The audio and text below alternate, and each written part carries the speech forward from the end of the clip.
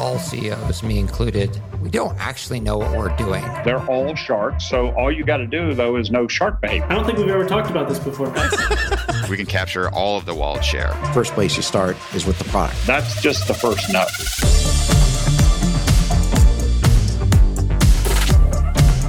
This is the Capital Stack.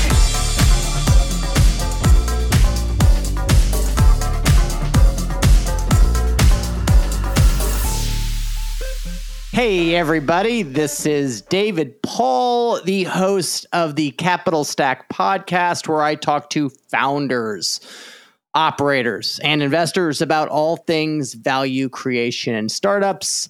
I've got some new podcasting equipment, so it's hit or miss. I've made an investment, Luke. I made an investment in my podcast. Let's get the ROI. So now that I've spent money, I need to start making money. So I want you to pay for some advertising on my podcast. I'm in. I love it. I've got like 30 listeners. So, but they're diehard listeners. I've been listening. Yeah, you've been listening, so I think this could really increase your business. So I'll make sure to get with you on that and send you a one-pager. Luke Harmon has been the founder of a bootstrap company, a CEO. He has exited it. One of those real bootstrap companies. Bootstrapping has changed definition lately. I hear bootstrap company now means raised under 10 million. Whereas when Luke was a founder and a CEO, bootstrapping meant bootstrapping, no money. Yeah, I didn't necessarily know that was there's a new definition of you could raise some money and call it bootstrapping, but that's a thing now. Yeah, well, I talked to all these growth equity guys, and they're all like, "Oh, we like $50 million bootstrap companies," and I'm like, "Well, how many of those are there?" There really can't be that many of those. It's amazing what you can do when you just start changing definitions. Right, exactly. and they're like, "Well, no, I mean lightly capitalized." I'm like, "Well, what's light?" And they're like 10. I'm like, "Oh, okay, I get it." Okay. So basically you're not underwater with venture dollars is what you're saying. I thought you were going to say if maybe they had $500,000 in a safe or debt or something, maybe that they would call themselves bootstrapped, or I don't know. But so you had a startup and now you're doing some other stuff on the go-to-market side, but let's start with your story. Okay. We could say on the professional side, yeah. So that tech company was Profits for Purpose. I was the third partner there, and that was back in 2011. And then, so that was a B2B SaaS, true play. I can describe that company. We did employee giving and employee volunteering. So all of our clients were Fortune 1000, Estee Lauder, GoPro, Staples, Kaiser. And we would kind of empower their employee base. It was an employee engagement platform all around philanthropy. And so for example, if a disaster struck, we'd build the interface where employees could log in and find a charity to either donate to or volunteer with. If they donated, it would come out of their paycheck. And then the company could see where they were donating and then match it. It could be, they could do all sorts of gamification with it, that sort of thing. So that was kind of the big first chapter of my career and then we sold it in 2018. Wait, so how many years in total was that ride? 8 years. It was 8 years. Okay. Yeah. And you never took money. So why didn't you ever do that? That's a good question. I think there's a multifaceted answer to that. I don't think we had the long-term vision of let's try to. Well, here I'll fast forward to the end where as a bootstrapped company, we were just paying people out of revenue we made, and then we'd use that revenue to go get more clients, which is an arithmetic sort of situation, right? It's you get some money in, you pay people, but I don't think me and my two partners didn't really fully grasp that hey, if we had grown to $10 10 or 15 million in revenue, when you exited, your valuation is completely different. You know, like we didn't really fully understand that. So that was one reason. Right out of college, I worked at a private equity firm. So were you milking it a little bit? What do you mean milking it? Like, I mean, like, were you guys like cash flowing it and making like a lot of money out of it? No, we weren't making a lot of money. We were paying ourselves. Right. We were making a living and living in San Diego. Right. But man, I'm telling you, like, it was always like, you got to build more product. And that was a creative story. Like, we had a development team in, like overseas at one point. Then we hired in San Diego, and that got way too expensive. And then we ended up partnering with a firm that had a lot of developers in like Idaho. And that was kind of the sweet spot of like same time zone, same culture, but lower cost than San Diego for a development team. So yeah, but we were able to like pay ourselves and make a living, but we weren't like, you know, like rolling in it, you know. Like, you weren't tricked. You didn't trick out your car. No, or anything no like that. Chicken outage going on. Yeah, but maybe that was part of the reason, right? It was like we weren't like starving and we weren't like rolling in it, so we were kind of like, hey, this business is working, you know, like it, and let's keep. And we'd be like, should we go raise money? And we'd think about the effort there, and then we'd close another client for like 60 or 80 grand in ARR, and we'd be like, let's spend our energy making that client really happy and going and getting another 3 or 4 of those, you know, then going and raising money. That was kind of the decision. Were you the first company kind of in this employee engagement giving space? So, that story is interesting because when we started, there was probably 3 or 4 others, and then they all raised money. And then like they all went through a round of like $1 million raised. And then a few years later, they all raised about 5 million. And then a few of them tanked, like went out of business. And I remember that like clearly because they were our competitors, and it was like they were doing great. Then all of a sudden they didn't exist anymore. And then, but 2 others in 2017 raised a large amount of money, like $40 million each.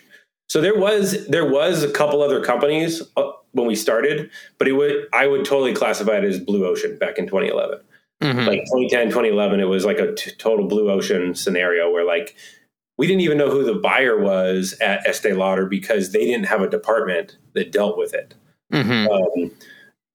Was it in marketing? Was it in HR? And that was probably from like 2010 to 2013, 2014. 2014, companies started having a corporate social responsibility department that would buy it. And then that's where it started to like, the market started to mature.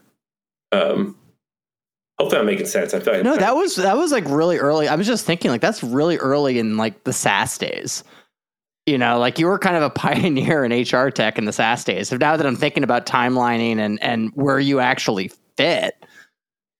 Yeah. HR tech, there was some of the big, I think it was at a time where like there was enough familiarity with it that people understood it. Like there'd been Salesforce around and some different things, you know? Sure. But, you know, there was you know, like the HCMs and stuff, but like all these different like engagement things, these kind of like nuanced, you know, discretionary softwares to try to make employees' lives better was probably, you know, that was more frontier back in the day. It was definitely like early in that cycle.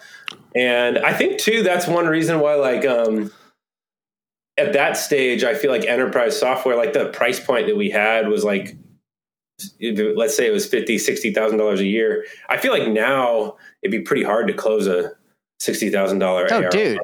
I mean, like, a $60,000 deal anywhere, that's good money. Yeah. And there's just so many more, right? So many more options. Like people are building with no code. There's all these engagement tools and things like that. But yeah, in 2010 to 2014, 2015, it was like, I think it was a pretty unheard of. Yeah, you could have those enterprise deals basically. So like you said that you would be in market, you were bootstrapped, but then you would have to build more product. And so that's really interesting to me because did the competition drag you into those production cycles? Yeah, that's a great question. So I wouldn't say it was the competition because there wasn't enough of it for the client to be like, this is what your competitor's doing. It was more that we would kind of sell them on the feature set. And then as they started using it, they would be kind of disgruntled that it didn't do these other things. Got it. And that was driving. We were like, to fight churn, we were saying we need to, hey, let's keep evolving the platform. Yeah. So there's a little overselling, which everyone does in software, about like what the capability was. And, Totally. you know, it really didn't come in the workflow as seamlessly as they thought it was. Which, a side note about that, because the company that bought us, I thought their strategy was ingenious for that, because if you are in a blue ocean situation, you're by definition bringing software to the table that people aren't used to. So like 100% of the time, there's going to be an expectation gap, right? Because you're bringing software in and they didn't know what to expect. And so they're going to be disgruntled with this expectation gap. And the company that bought us, Your Cause, owned by Blackbaud, their strategy was, we're just going to accept the fact that they're going to be kind of upset with all the feature set isn't there yet. We're going to over deliver on the service side. We're going to kill them with kindness with this. We're going to overstaff the service and build.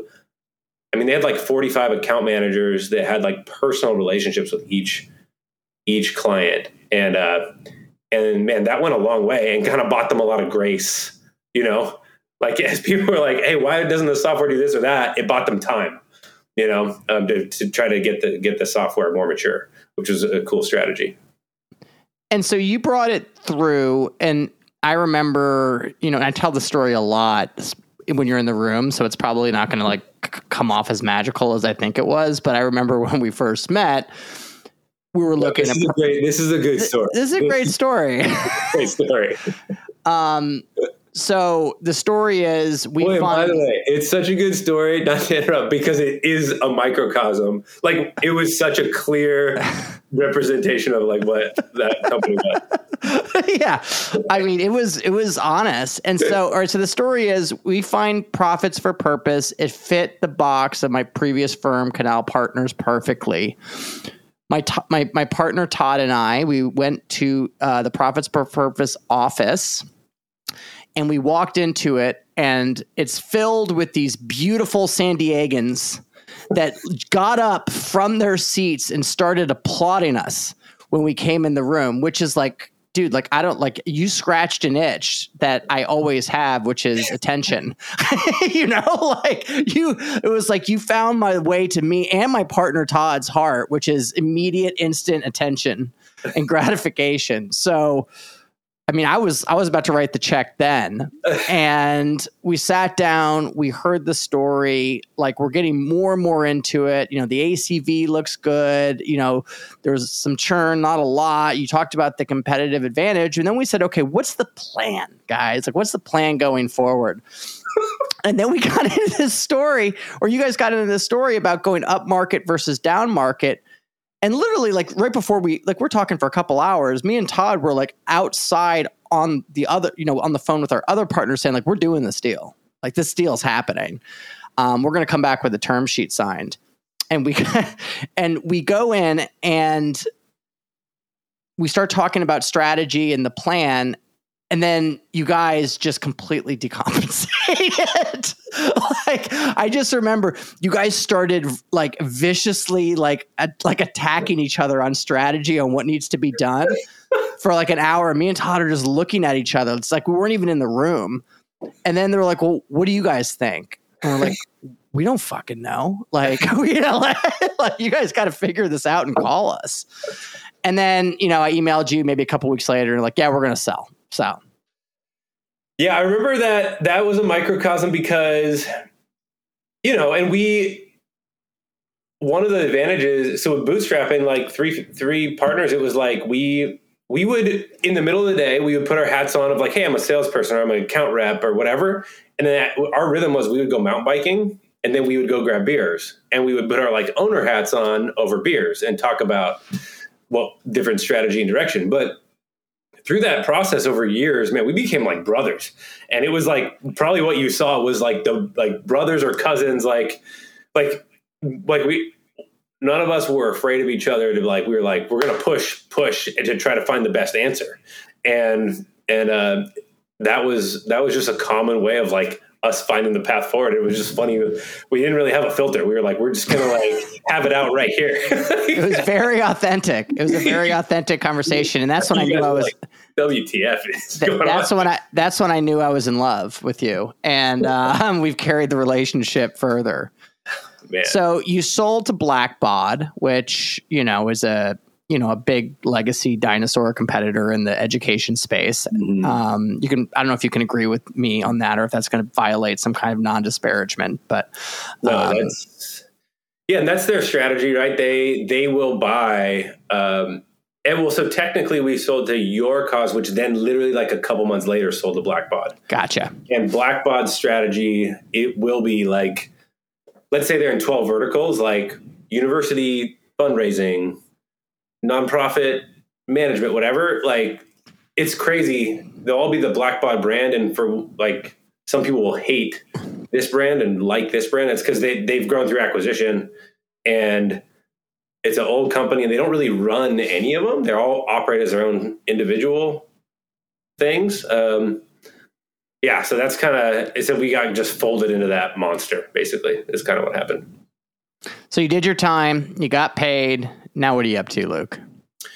Now I'm doing Serendipity. It's a marketing agency. Let me think if there's anything else I want to say about that. Because I mean, like, so looking back on it, I mean, did you think you made the right decisions? Obviously there's no regrets, but like, how would you have done things differently? Yeah, I mean, I think like I wouldn't replace the time or experience for anything. Like, it was a great ride, and like I said, getting to do life with people you love, and that, I think from a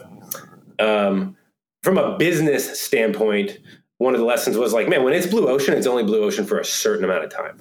Mm-hmm. It's gonna get filled up, and if we had been like, hey, let's maximize the finances on this. It would have been, because like the two competitors, this is public knowledge.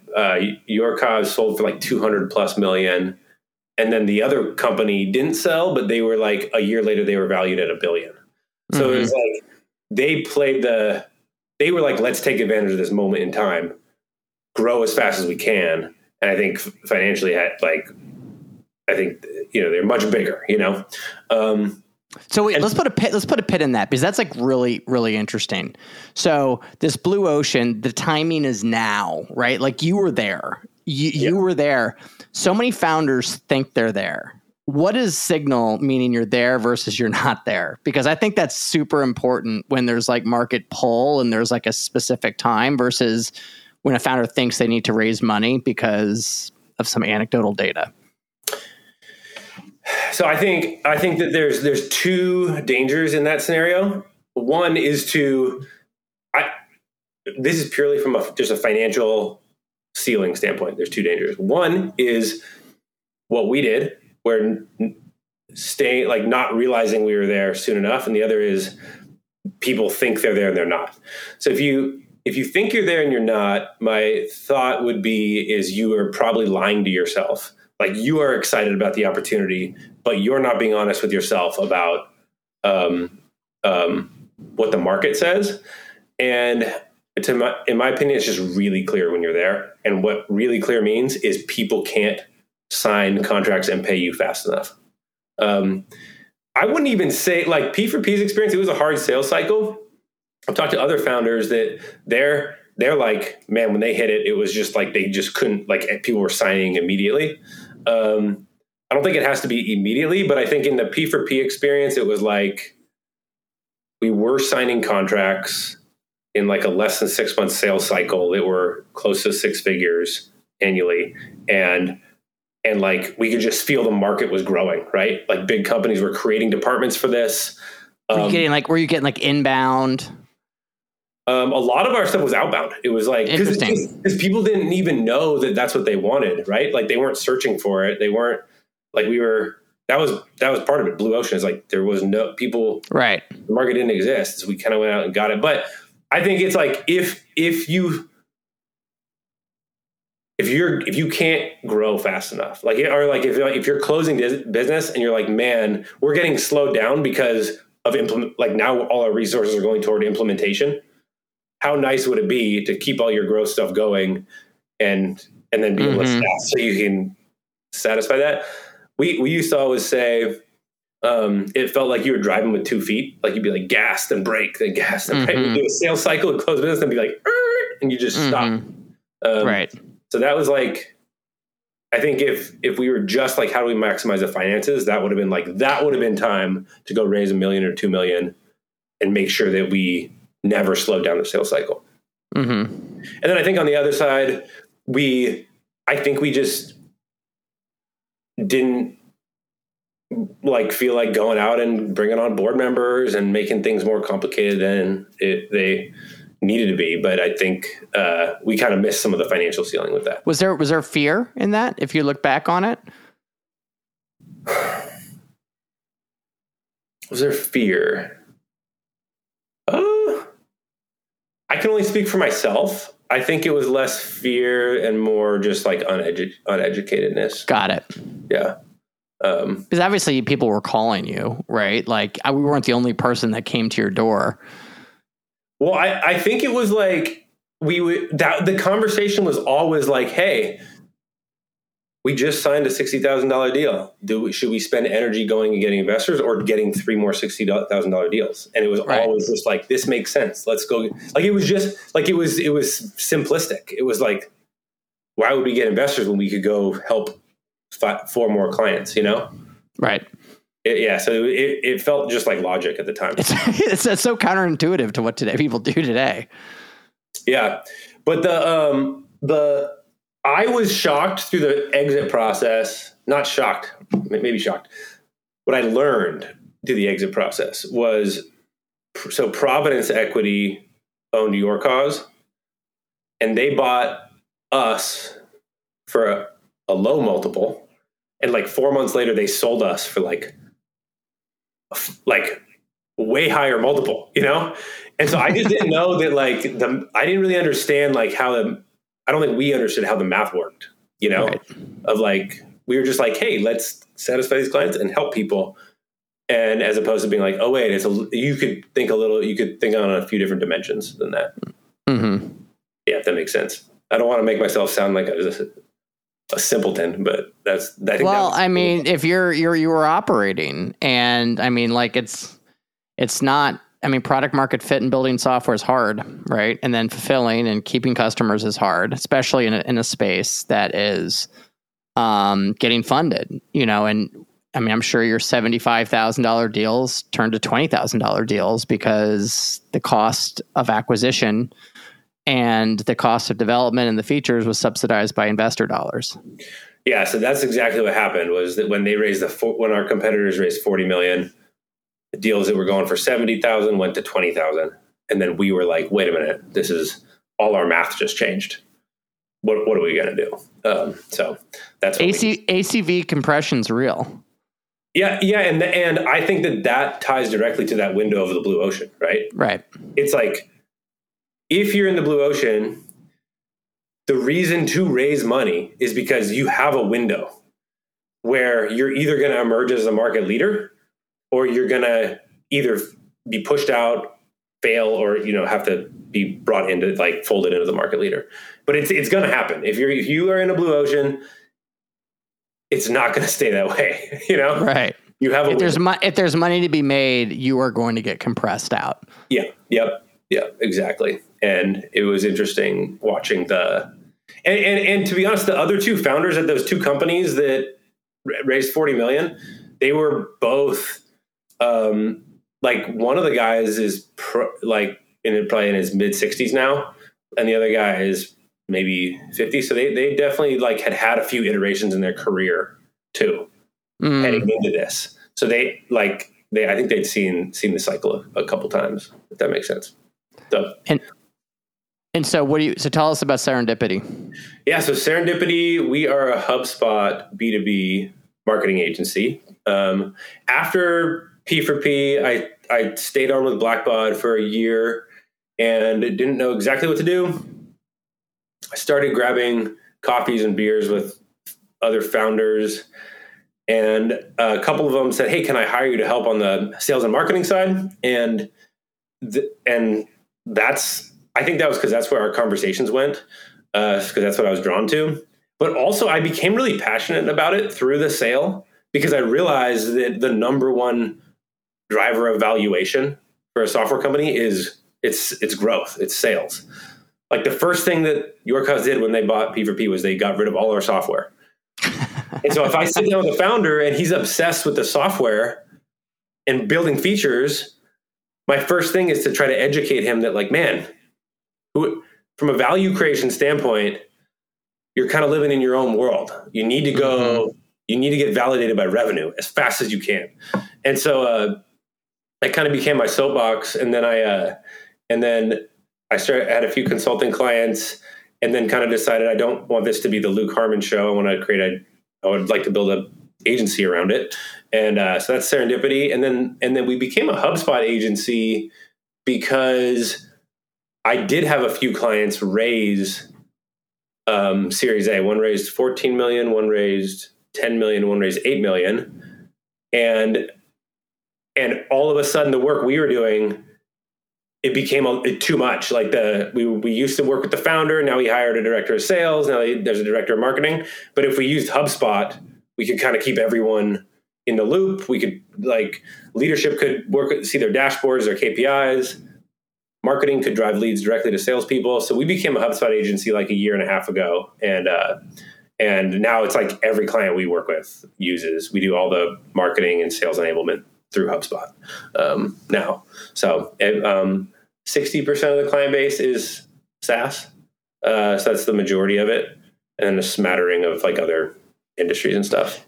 You know, it's so funny when you talk about technology, because generally speaking, a lot of these companies, they come into existence because the legacy incumbents that eventually will buy them, like, they say that they're winning because of their technology, right? Whether it's additional features or scalability or whatever.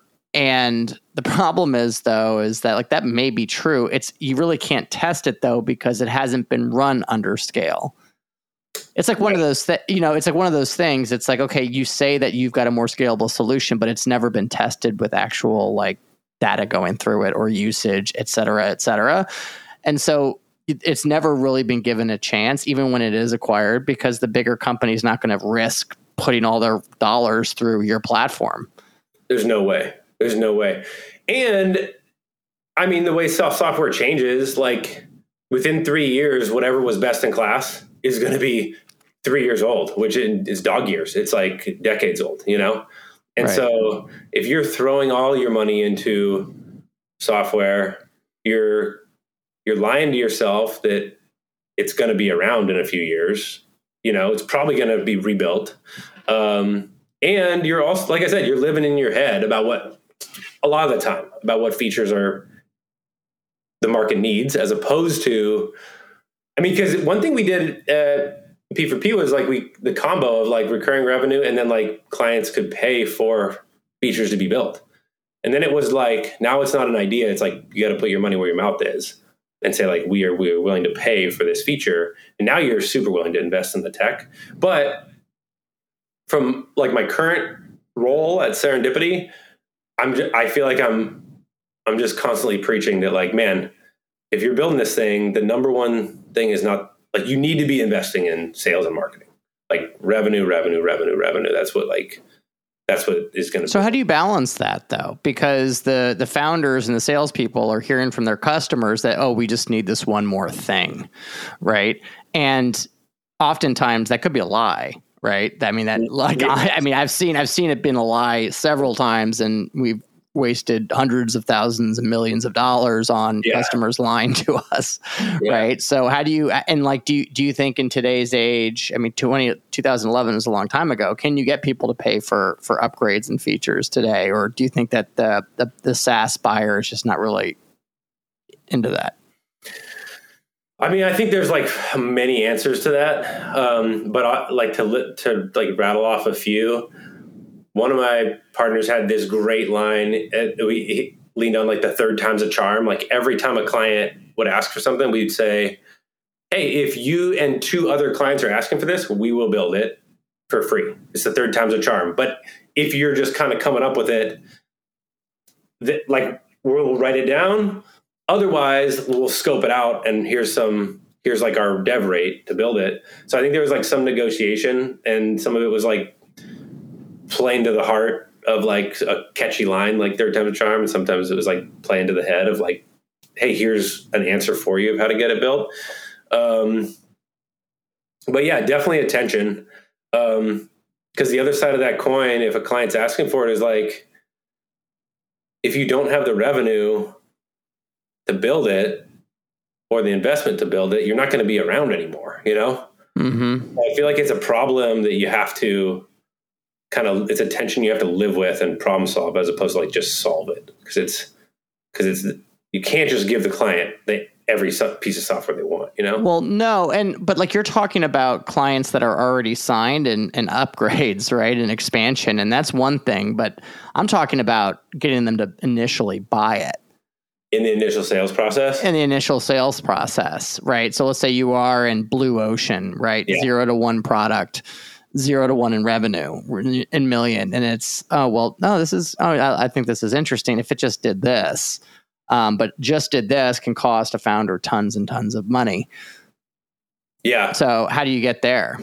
I mean, I guess it's like how big of a pain point is it really? I mean, if they're not willing to get in the wedge. I think the devil's in the details there, because it's like, if they're like, we need that feature in the SOW, you know, then let's get on the same page about that feature and exactly what it does, and, you know, and when it'll be delivered.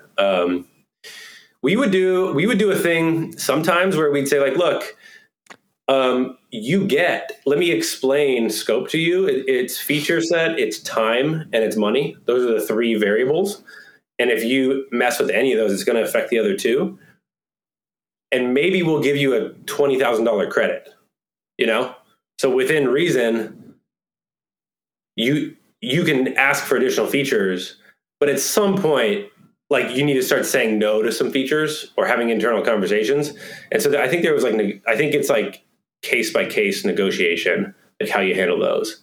Yeah. And you know, it's funny. It's like, because I think it really comes down to how valuable is the wedge, right? Yeah. And, you know, like, what is the initial wedge product that gets in there to like provide utility? And then it's, okay, well, if you don't like it, you don't like it, right? But to your point, I really like the SOW piece. Like, you know, you're an early adopter. I know I'm an early adopter. That, you know, we're an early stage company, so let's just put this in the SOW. But I don't feel like I don't feel like founders do that. They're like, oh, well, they're just so scared. You know, they'll just go back and they'll say, okay, we just need to build it, and then they'll buy it, as opposed to getting them to really put their money where their mouth is. I think too, there's a balance. Like, it's an art to be honest in a way that is effective. Right. Because you can be like, hey, we're super new. We have nothing proven. Okay. Yeah. That's honest, but it's not effective. But you can say, hey, we're super new. The benefit for you in that is you're a major customer for us. You're going to get all my time and attention. And I really, really care what you think. And you're going to co-create this product. Are you willing to go on this journey with us? Maybe can we fly out there? Can we meet? You know, you like, now you're being honest, but like in a, yeah. But they're buying you too, right? Like, they see the glimmer in your eye and they know that you can help them with their problem. Let's talk about like qualification, because I think that's super huge, right? In these sales processes. And like, you know, there's nothing worse than doing a huge sales cycle, realizing the person's got no power to make a decision like this and to buy it, because I think founders really kind of run into that a great deal, is that they're, let's go demo the software. And they're just looking for affirmations on demos, and they're not really getting to the no. Yeah. I mean, you gotta, dude, I got so much to say about what you just said, but give it to me, baby. Well, the very first thing is it has to be the founder. In the sales process, right? Mm-hmm. And if it's the founder needs to like have some sales training. Like, I remember when I was like, I've watched so many YouTube videos on how to sell cars.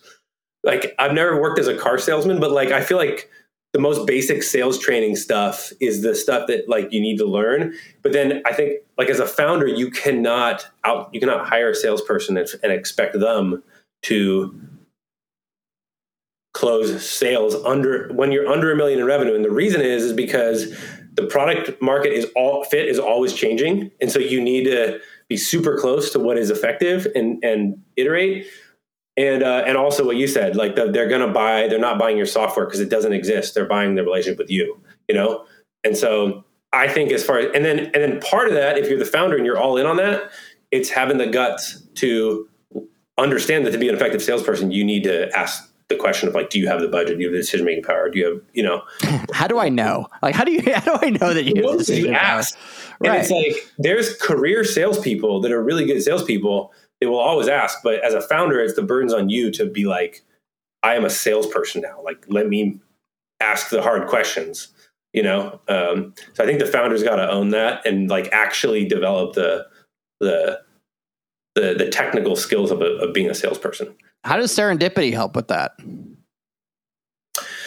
We do I do coaching around it to clients, but that part of closing the deal, like I almost feel like I act as like sometimes I feel like I'm being somewhat of a a-hole because I'm telling the founder like, no, it has to be you. Like revenue is most important and it has to be you.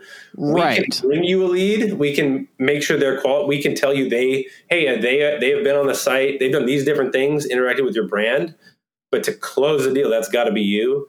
So I think that last stage, that's going to be the founder. For us on the marketing side, I think. But don't you think that there's an opportunity there? I mean, it does have to be them, 1,000%. I completely agree with you, but they still don't have the skills, right? So like, what is the thing? I mean, that's why I was like, I always loved Jellyfish, the consultant agency that just specializes in that 0 to 1 sales and they kind of like come on as like a sale or like a chief of staff or something, right? And like they come in and like pretend they're like taking notes for the CEO, but they really are just a coach and and then after the call, like being like, dude, you missed this window, dude. Like, so like, I mean, I think there's a huge opportunity there. Yeah. So one of the things we do is we help build out the deal stages, right? So like, hey, when would you consider it a deal? When would it move to the next? We'll jump on calls and give feedback of like pipeline qualification. Like, what is this? Yeah. Help build it and then fill it and then help.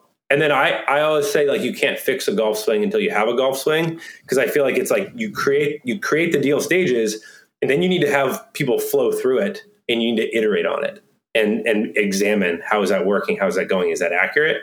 So we'll help build the deal stages. We'll coach to it and then we'll help fill it. And I think another thing you said a few minutes ago, I thought was really interesting. I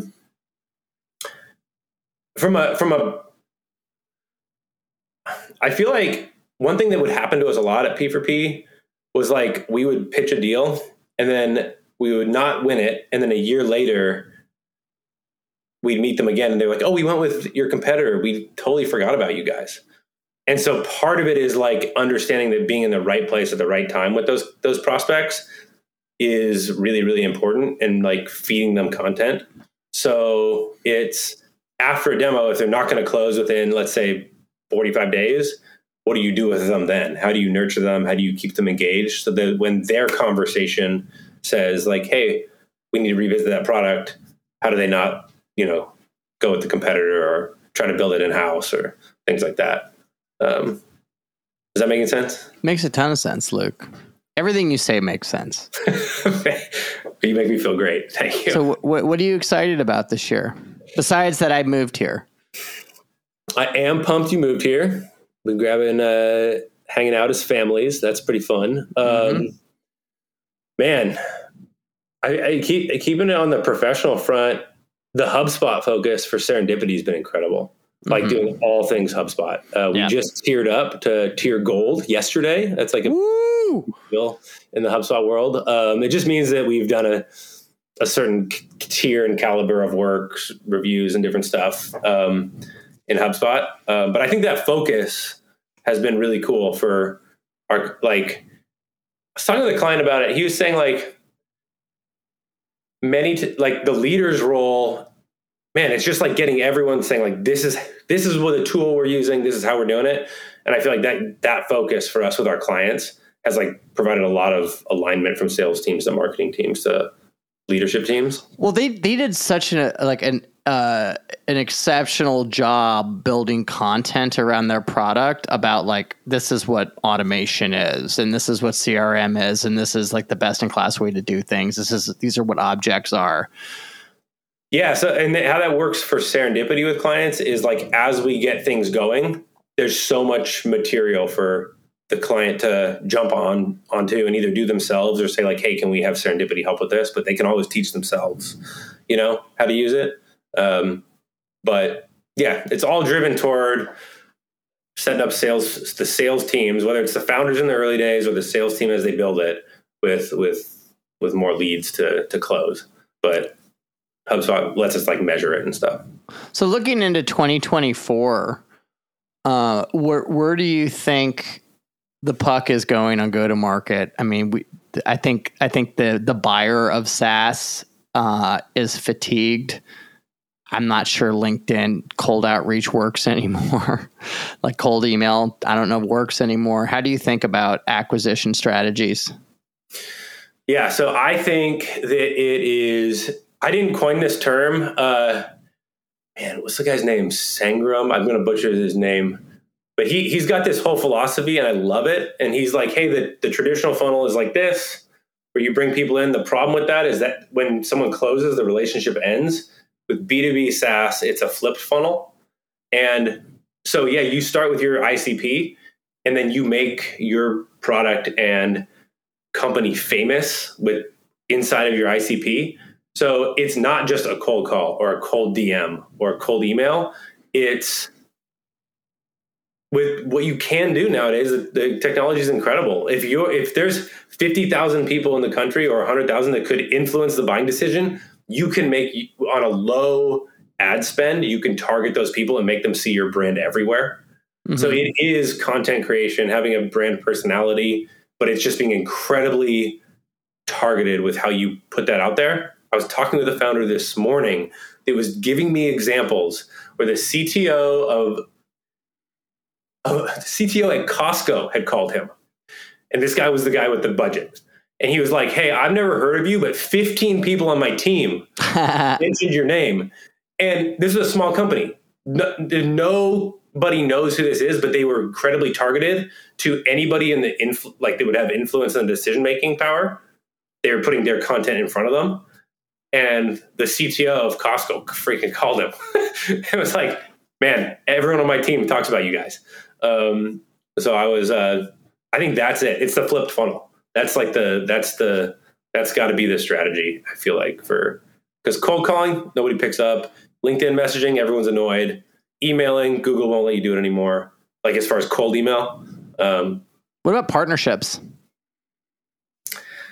I mean, I think partnerships are incredible. They take a lot of effort to set up, but if you do, Dan Martell says it this way: you can either build a railroad all the way across the country, or you can just, if it's already built, you can grab, and there's a train coming, you can grab onto it. So you're going to go way faster.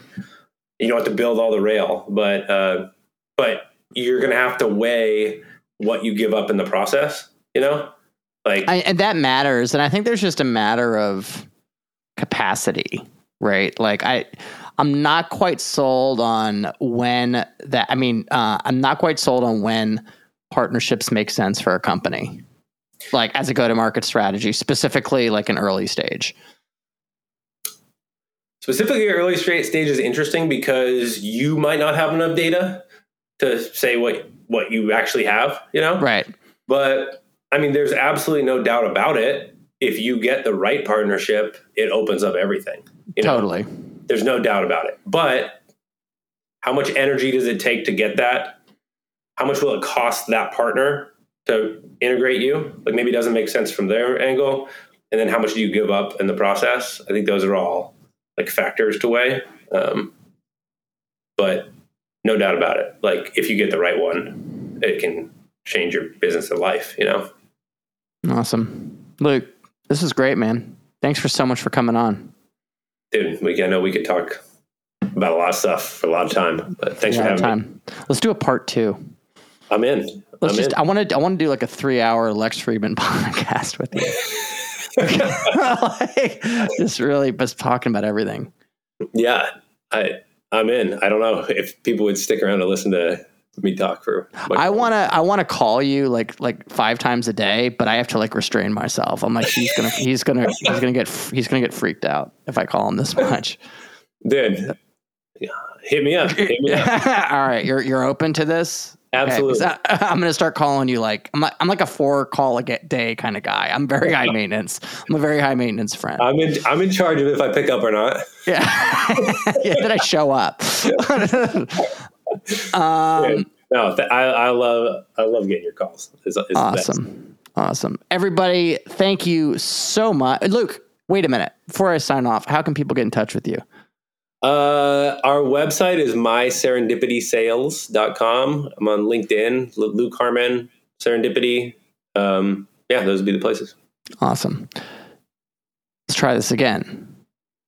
Thank you so much for coming in and listening to The Capital Stack. We drop an episode every Tuesday. If you like it, please subscribe, tell a friend. We're on all major platforms. You can go to davidpaul.com. Took that domain name off the market. It was a couple $1 million. If anyone wants to buy it. And we'll see you next week on Tuesday. Thank you so much. Bye-bye. Thank you for tuning in to the Capital Stack Podcast. Make sure to share this with someone you know that can benefit from this content. Remember to support this show by rating, reviewing, and subscribing. David Paul is the founder and general partner at DWP Capital. All opinions expressed by David and podcast guests are solely their own opinions and do not reflect the opinion of DWP Capital. This podcast is for informational purposes only and should not be relied upon for decisions. David and guests may maintain positions in the securities discussed on this podcast.